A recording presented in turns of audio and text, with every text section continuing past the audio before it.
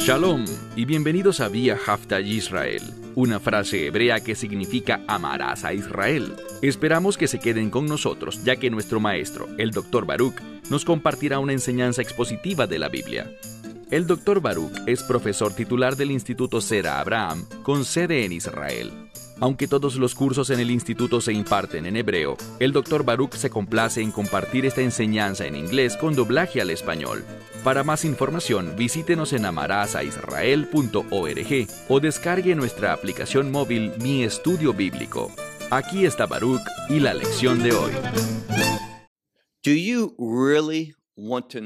¿Realmente quieres conocer a Dios? ¿Quieres experimentarlo? ¿Conocer su amor? ¿Corresponder a ese amor? ¿Caminar en su verdad y manifestar su gloria? Verás, estos son los rasgos característicos de un verdadero discípulo del Mesías Yeshua. Queremos estar en la presencia de Dios, queremos experimentarlo en nuestras vidas y sabemos algo. Sabemos que solo mediante la obediencia a su verdad, la palabra de Dios, la revelación de las Escrituras, es que experimentaremos todo eso y ellas serán la pasión de nuestra vida. Continuaremos en el estudio de esta tarde sobre la profecía de Isaías. Allí encontramos un aspecto muy esencial de la profecía. Muchas veces vemos que Dios dice algo y entonces, en la siguiente frase, aparece un cambio. Y siempre que eso se presenta en una situación, proféticamente, podemos decir algo en cuanto a esos momentos en la Biblia. Siempre que Dios parezca hacer algo diferente a lo que acaba de decir, la razón es debido a su gracia, debido a ese amor que Él tiene para con su pueblo amado. Así que, usualmente, lo que encontramos es una declaración del juicio de Dios, de su destrucción venidera, pero aún así, posteriormente, poco después, nos brinda una palabra de ánimo, indicando que Dios no llevará eso a cabo enteramente, que Él no destruirá por completo, sino que perdonará, tendrá misericordia. Su gracia producirá un cambio renovador.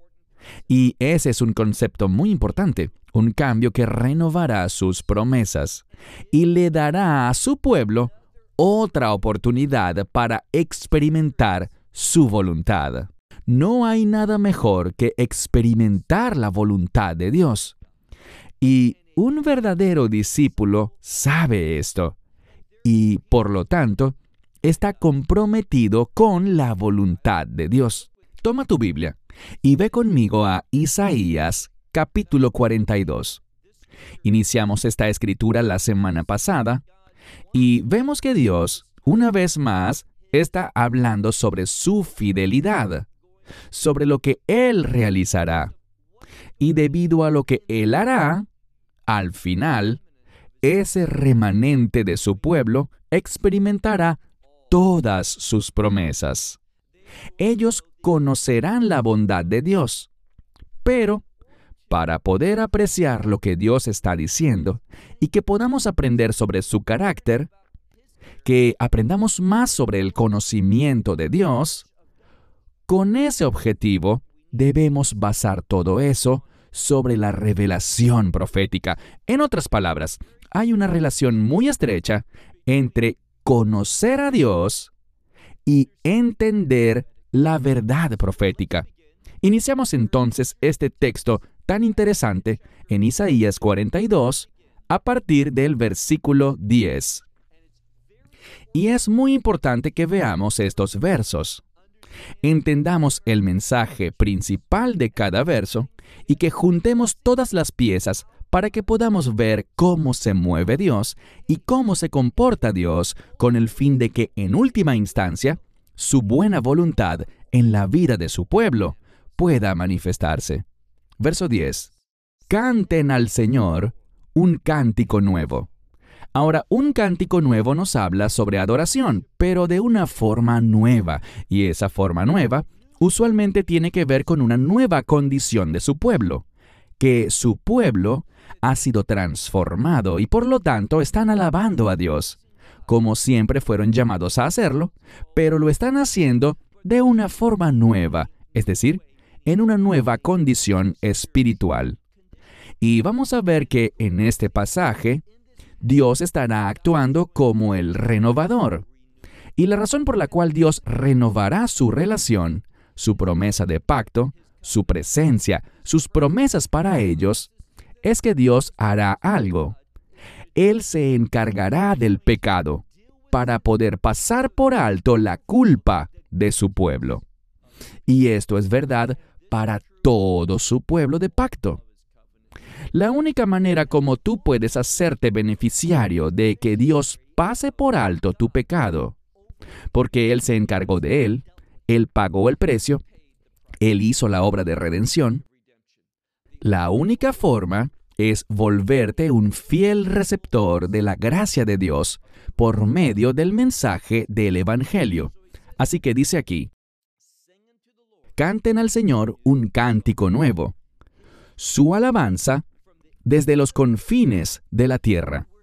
Estamos viendo una imagen futura en la que la alabanza a Dios, su adoración, llenarán al mundo, llenarán su creación.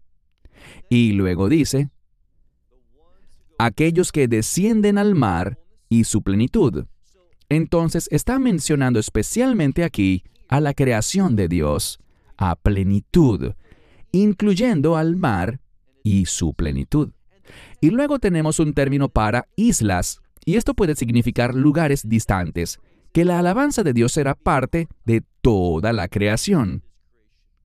Nos habla sobre una esperanza futura, una promesa futura, y estas dos cosas van de la mano. Tengo una esperanza futura debido a la promesa de Dios.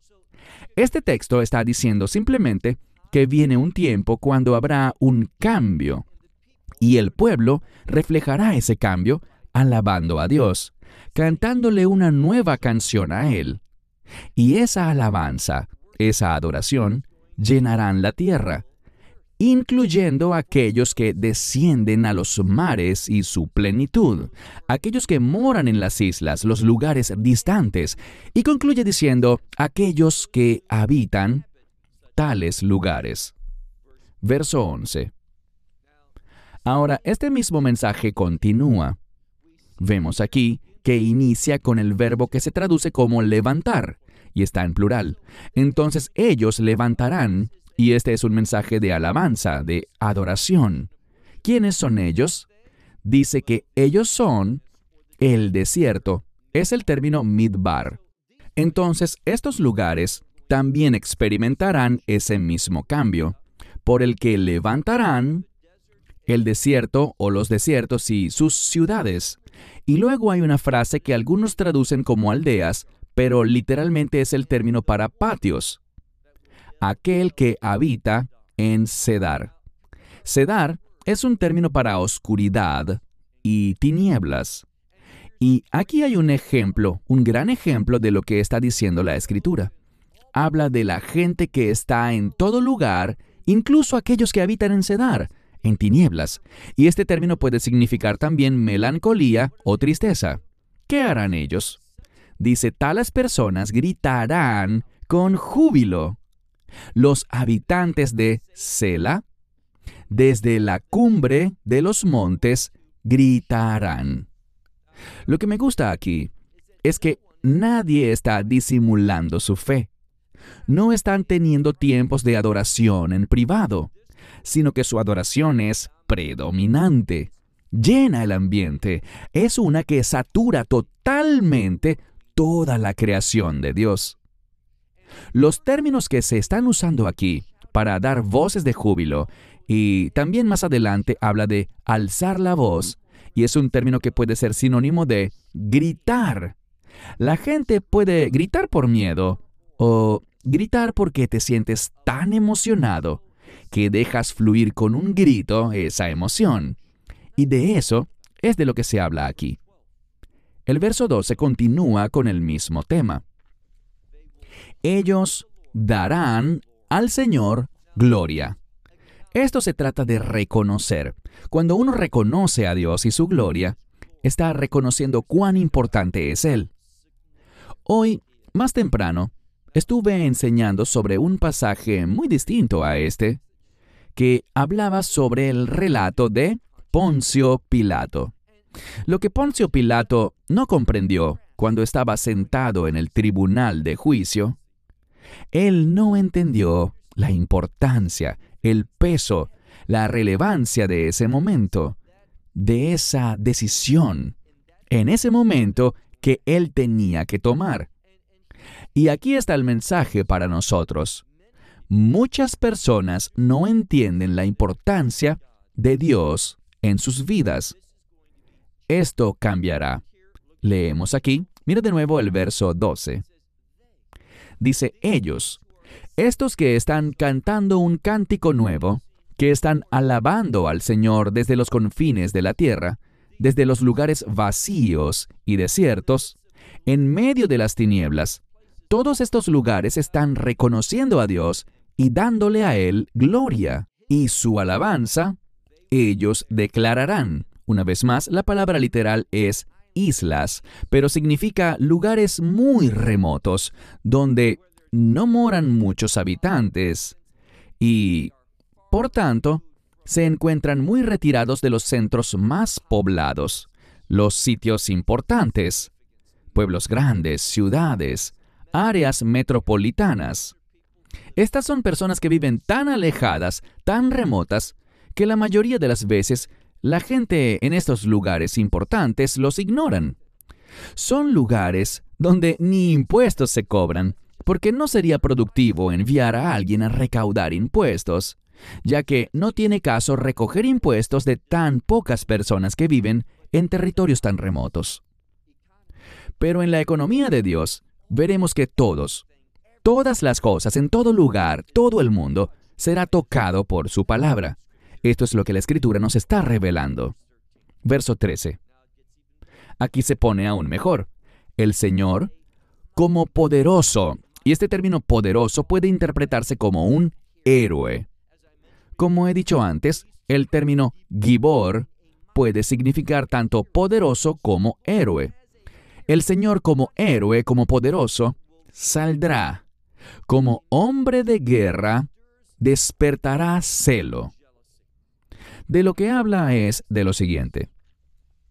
Un hombre poderoso de guerra ve lo que el enemigo está haciendo y eso despierta un celo en su vida. Él está molesto por lo que el enemigo está haciendo. El dolor, el sufrimiento y la pérdida que este enemigo está causando sobre los habitantes, sobre los ciudadanos.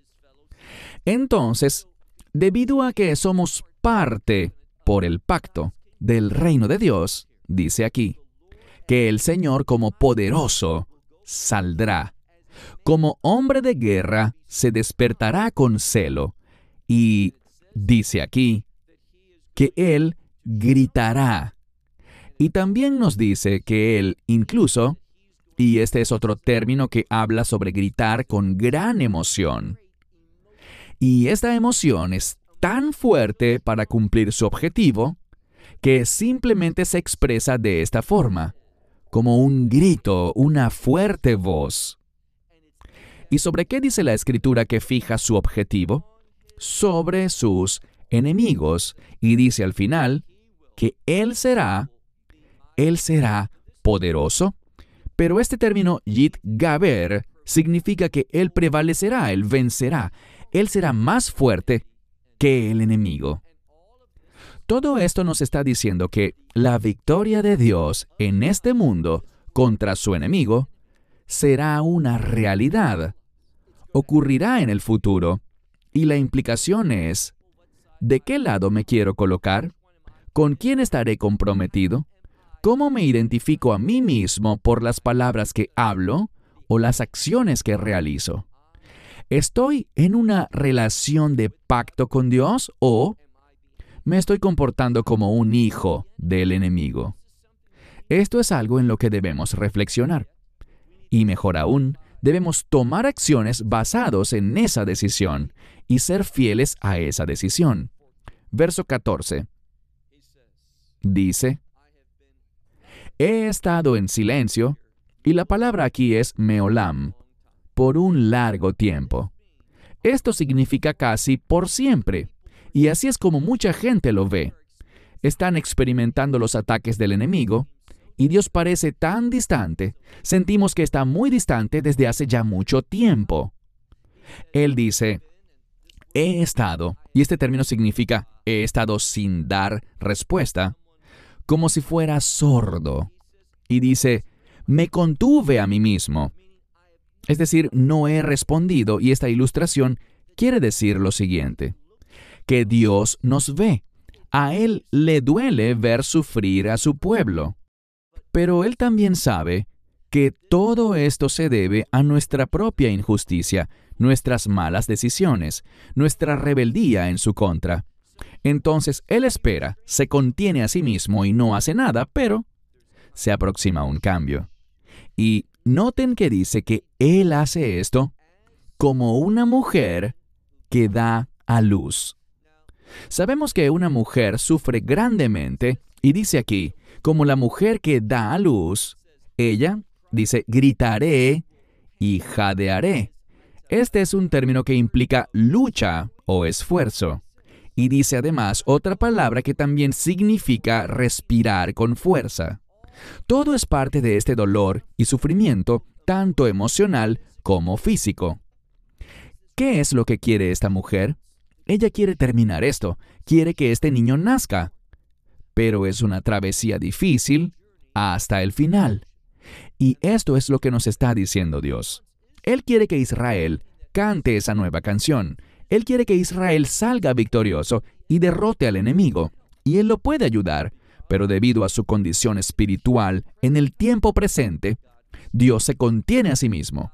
Él actúa como si no estuviera aquí. Dios está quieto y en silencio, no se mueve, pero sabemos que Él se moverá, que Él responderá. Y luego en el verso 15 vemos un cambio que se acerca. Debemos leer esto con entendimiento profético, porque dice aquí, yo destruiré los montes y los collados, y toda su hierba haré que se seque. Convertiré los ríos en esos lugares distantes, en esas islas que se encuentran en lugares muy remotos. Y yo secaré los lagos. Lo que dice Dios es lo siguiente. Lo que hará Él es que, pues a veces los montes y collados pueden referirse a gobiernos. Él operará contra estos gobiernos. Él provocará que venga un tiempo en el que los ríos, y usualmente los ríos, pues si viajas a muchos lugares, verás que normalmente hay grandes ciudades importantes establecidas sobre ríos. Lo que Dios nos dice aquí es que Él producirá un cambio. Él secará los ríos. Él transformará esos lugares populosos, hará que la gente se disperse a esos lugares remotos, de los que hablamos bajo el concepto del término hebreo ayim, que significa islas. Dios producirá un gran cambio en su creación. Y este cambio en su creación le dará una nueva realidad. ¿Y de qué se trata? Del establecimiento del reino, de los cambios que Dios producirá con el fin de preparar a su pueblo para lo que Él está por hacer al establecer su reino. Verso 16. A la luz de estos cambios, que son cambios difíciles, secar los ríos, derribar las montañas, todo eso causará gran sufrimiento. Pero es necesario. ¿Por qué? Porque serán estas situaciones difíciles, estos dolores de parto de los que habló el Mesías, muchas señales proféticas y eventos que serán extremadamente dañinos en lo físico, para la condición física presente. La gente sufrirá y morirá. ¿Por qué Dios está haciendo esto? Porque esto es lo que se necesita, y aquí está la clave, para producir un cambio espiritual en su pueblo. Dios nos hace una invitación. Recuerden que el Mesías vino de una manera baja, humilde, pacífica, ofreciendo un mensaje que no era de condenación, sino de perdón, arraigado en el amor. Ven, responde a mi llamado y te daré agua, apagaré tu sed. Y él vino a ministrar. Pero fue clavado a la cruz, fue rechazado. El pueblo no recibió su ministerio, sino que conspiró en su contra, tanto judíos como gentiles. Ahora el Mesías producirá antes de su regreso para establecer su reino. Él producirá una serie de cambios difíciles, pero que producirán una transformación espiritual. La gente empezará a ver todo de modo distinto. ¿Por qué lo digo? Miremos el verso 16. Yo guiaré a los ciegos por un camino que ellos no sabían, en senderos que ellos no conocían, yo los guiaré. Colocaré tinieblas delante de ellos como luz. Esto es algo que revela mucho. Él colocará tinieblas, estas cosas que son difíciles, dolorosas, que causan sufrimiento. Pero todo eso será usado por Él para iluminar, de modo que la gente pueda entender y volverse a su revelación. Todo se trata de llamar su atención. Lo que debemos preguntarnos es, ¿qué es lo que tiene que hacer Dios para obtener mi atención? Voy a responder a Él cuando toque la puerta de mi corazón, cuando empiece a revelarse a mí, o lo voy a ignorar. Eso es lo que hace la mayoría. Y por lo tanto, Dios utiliza otros métodos más drásticos desde nuestro punto de vista. Para Dios, es fácil, todo es fácil. Él solo dice algo y eso pasa. Pero nuestros duros corazones son los que determinan cómo queremos experimentar la revelación de Dios. Si lo haremos oyendo, atendiendo y respondiendo en obediencia, esa es la manera fácil, es la manera correcta. O si seremos tercos, si seremos de duro corazón, duros de cerviz, si nos rehusamos a humillarnos a nosotros mismos, entonces Dios seguirá siendo capaz de obtener nuestra atención, pero será de una manera más dolorosa y difícil. Entonces, dice aquí, yo voy a colocar tinieblas ante ellos, pero es para luz, es para iluminación. Y este término, la mayoría de las Biblias lo traducen como lugares escabrosos o torcidos que Él enderezará. Ahora, esta última palabra tiene que ver con enderezar, con hacer que algo se vuelva en un camino llano y fácil de recorrer. Esta primera palabra que la mayoría traduce como escabrosos, tiene que ver con ser obstinado, ser alguien de terca mentalidad, que no se convence ni se persuade fácilmente. Entonces dice, voy a tomar esas cosas que son obstinadas y tercas y las volveré rectas. Él producirá un cambio. Estas cosas les he hecho a ellos. La implicación es que Él ha hecho esto por ellos. Pero, ¿acaso ha hecho ya todas estas cosas? El verbo está en pasado para indicar que esta promesa es tan cierta como si ya hubiera sucedido, aunque desde nuestro punto de vista esto sucederá en el futuro. Él dice, yo no los dejaré, o literalmente, yo no los he dejado, yo no me he apartado de ellos, y el mensaje es claro. En medio de estos tiempos difíciles, no pienses que Dios ha dejado a su pueblo, que lo ha abandonado, porque no es así. Él no lo ha dejado, de hecho, es debido a su fidelidad con su pacto que ellos experimentarán tiempos difíciles. Verso 17. Ahora, aquellas personas que se alejen de Dios en este tiempo, porque habrán algunos que se acercarán a Dios en medio de todo esto, se humillarán a sí mismos, entendiendo la revelación de Dios, que Él está llamando su atención.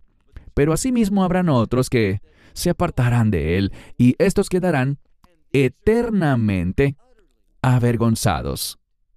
Aquellos que confían en ídolos, que le dicen a estos objetos fundidos, ustedes son nuestros dioses. Nos habla de los que persisten en la idolatría, De ellos está hablando este verso 17, advirtiendo que quedarán eternamente avergonzados. ¿Qué podemos concluir hasta este punto? Que habrá un grupo de personas que cantará una nueva canción, que han respondido positivamente al llamado de Dios. Y ellos estarán listos para el reino. Pero también habrán otros que no abandonarán sus prácticas idólatras. Absolutamente todo su mundo gira en torno a sí mismos, a sus deseos, y sin importar cuán difícil se torne la situación, ellos no cambiarán. Avancemos a la última parte del capítulo 42, iniciando desde el verso 18. Los sordos oigan, los ciegos contemplen para que vean. Entonces, a pesar de que hemos sido sordos y ciegos, Dios dice, voy a actuar. Y esto es en los últimos días. Voy a moverme en los últimos días y ustedes deben contemplar y buscar.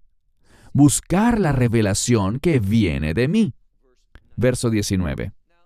El verso 19, si lo tradujésemos, y permítanme hacerlo de la manera más literal posible ahora mismo. Mi y ver. ¿Quién es el ciego? Ki'im, en cambio, o podríamos decir, sino mi siervo. Y el sordo, como mi mensajero que he enviado. Aquel que es ciego, como el perfecto. Y es ciego, como el siervo del Señor. Cuando leemos esto parece muy complicado. Muchos se apresuran para decir, ¿sabes quiénes son estos ciegos? Israel, el pueblo judío. Pero yo lo veo de una manera muy diferente. Y la razón de esto es que, con mucha frecuencia, el siervo del Señor, como en este caso, es el Mesías.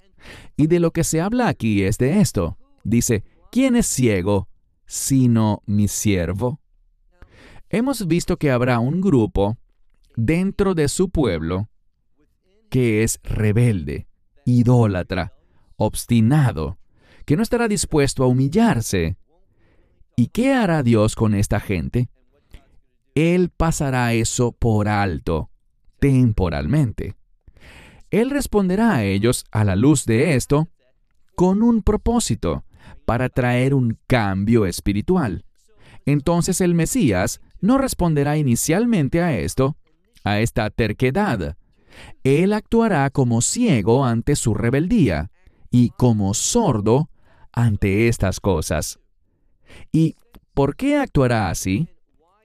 Bien, Él es perfecto y lo dice aquí. ¿Quién es ciego como el perfecto? ¿Quién es ciego como el siervo del Señor? Él mirará hacia otro lado para no ver la condición espiritual que demanda juicio, ira, castigo. ¿Por qué?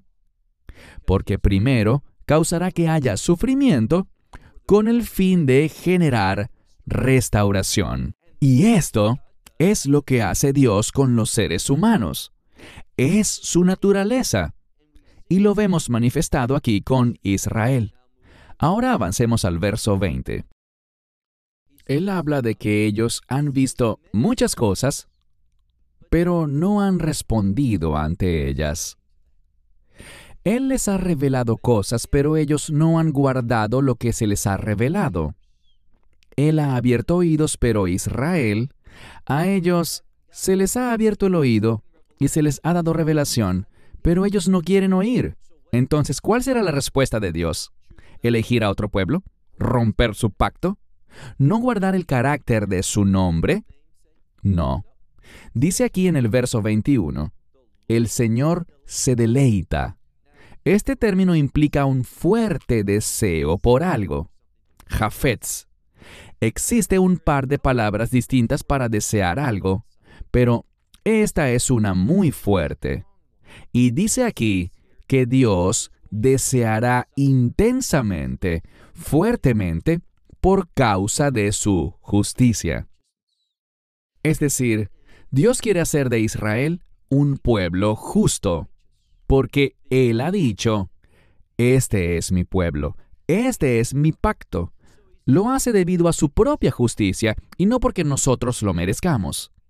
Y dice en este pasaje que Él magnificará la ley y la hará espléndida. Entonces lo que Él hará, y aquí la palabra para ley, Torá, es simplemente su revelación, su instrucción. Debes entender en cuanto a la Torá que dentro de sí no solamente hay mandamientos, sino también promesas. Junto a los mandamientos hay promesas. Algunos de los mandamientos tienen promesas de bendición. Otros, cuando los desobedecemos, tienen promesas de juicio. Algunos hablan de vida, otros de muerte. Todo depende de cómo respondamos a ellos. Así que lo que Dios dice aquí es que Él magnificará, Él engrandecerá, hará grande, fuerte, las promesas que encontramos en su ley. Eso producirá un resultado esplendoroso. Es lo que dice el verso 21. Él, sin embargo, ahora regresa a un punto. Él ya no está mirando lo que será, sino la condición actual, y lo que Él hará para que este cambio sea posible. Y dice, Él, y este es Israel. Este será un pueblo saqueado, y será saqueado y arruinado. Israel será saqueado y quedará arruinado, y será atrapado en un hoyo, todo el pueblo. Está hablando de un juicio y castigo que provienen del enemigo. Y ellos, es decir, el pueblo, quedará atrapado en prisiones. Y la mayoría de los comentaristas rabínicos entienden esto como salir al exilio. Que el pueblo de la tierra estará perdido o atrapado. ¿Por qué? Porque han sido enviados a la prisión del exilio. Dice, ellos serán saqueados y no quedará nadie que ayude ante este saqueo. Y no habrá nadie que diga restauración. ¿Qué podemos aprender de estos versos? Que Dios es fiel. Él, debido a su justicia, cuando alguien no está interesado, cuando alguien se rebela, Dios le dará paso al enemigo, y el enemigo lo saqueará, lo arruinará, lo enviará al exilio, y este pueblo sufrirá grandemente. Es lo que dice aquí. No habrá esperanza para ellos, y nadie llegará ni a pensar siquiera en restauración. Es lo que este verso 22 dice al final. Ahora verso 23. ¿Quién de entre ellos oirá esto y escuchará y lo oirá hasta el final? Esto es muy significativo. Dios está diciendo, estoy haciendo que pase todo esto, lo estoy permitiendo. ¿Por qué? Porque Él quiere que la gente oiga, que escuche y que preste atención. De hecho, tenemos esos tres términos principales, la'azim, la'ashif y leshmoa. Tres palabras diferentes que hablan sobre oír, sobre atender y sobre responder a un llamado. Es lo que Dios dice. ¿Quién hará esto al final? Verso 24.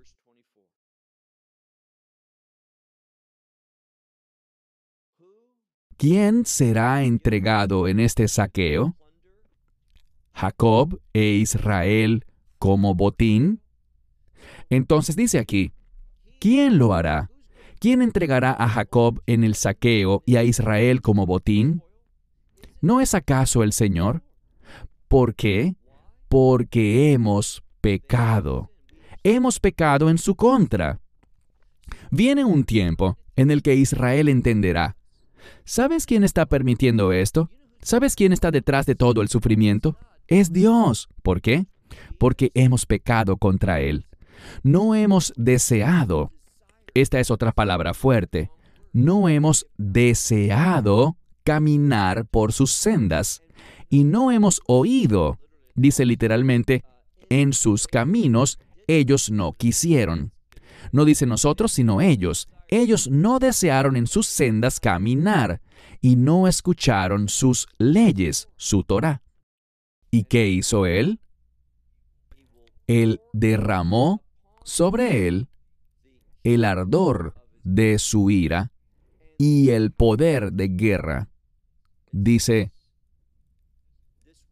lo hará arder por todas partes, y ellos no supieron que tú los consumiste. Ellos no prestaron atención en cuanto a esto. Vemos aquí que Dios está prometiendo hacer algo. Él llevará a cabo un cambio mediante el cual, al final, ese remanente cantará esa canción, ese cántico nuevo al Señor. La pregunta que debemos hacernos es, ¿cómo? ¿Qué hará Dios para que esto se haga realidad? Y la respuesta es la siguiente. Israel, Jacob, tendrá que atravesar un tiempo muy difícil. Y Dios hace la pregunta, ¿quién prestará atención a estas cosas? ¿Quién aprenderá de ellas? ¿Quién reconocerá que soy yo, el Señor Dios de Israel, quien llevará a cabo esto, con el fin de hacer que tú puedas testificar de aquel que restaura, aquel que sana, aquel que salva? El problema es que, al final de este capítulo, vemos algo. Vemos que Israel continúa en ese estado de no arrepentimiento. Y por esta razón, aprenderemos más en los próximos capítulos sobre este Redentor y sobre lo que Él hará y lo que pasará en este mundo para que al final se pueda dar efectivamente ese cambio espiritual en su pueblo. ¿Como testimonio de qué? De la fidelidad de Dios. Que lo que Dios dice es algo que puedes creer. Él guarda su pacto con su pueblo. Un mensaje muy importante que la teología del reemplazo y aquellos que quieren decir que Dios ya no le da la menor importancia a la tierra de Israel, que Israel ya no es su pueblo de pacto, todo el que toma esa falsa postura se está perdiendo la forma como Dios se revela a sí mismo en fidelidad. Él es fiel para perdonar, para extender gracia y misericordia a Israel y para traer a su remanente de vuelta a Él, cumpliendo sus promesas. ¿Qué testimonio tan glorioso es el que Dios dará? Pero si nuestra teología dice, no, Dios no puede hacer eso. Sí, el profeta dijo que lo haría, pero yo lo rechazo, yo lo ignoro. No lo leeré, no lo enseñaré, no dejaré que eso impacte lo que yo creo. ¡Qué insensatez tan grande! Dios cumple su verdad profética, y al cumplir su verdad profética, Él revela su fidelidad y su gloria frente al mundo y a través del mundo entero. Una verdad importante que nos revela el profeta Isaías. Shalom desde Israel. Shalom from Israel. Esperamos que te hayas edificado con el mensaje de hoy y lo compartas con otros. Te invitamos a seguir nuestros estudios cada semana por este canal y por el portal de YouTube de Amarás a Israel. También puedes descargar nuestra aplicación móvil gratuita, Mi Estudio Bíblico. Finalmente, para obtener más información sobre nosotros, visita nuestra web amarasaisrael.org, donde encontrarás otras conferencias de Baruch en audio, video y texto. Hasta el próximo programa. Que el Señor te bendiga en Yeshua HaMashiach, Jesús el Mesías, mientras caminas con Él. Shalom desde Israel.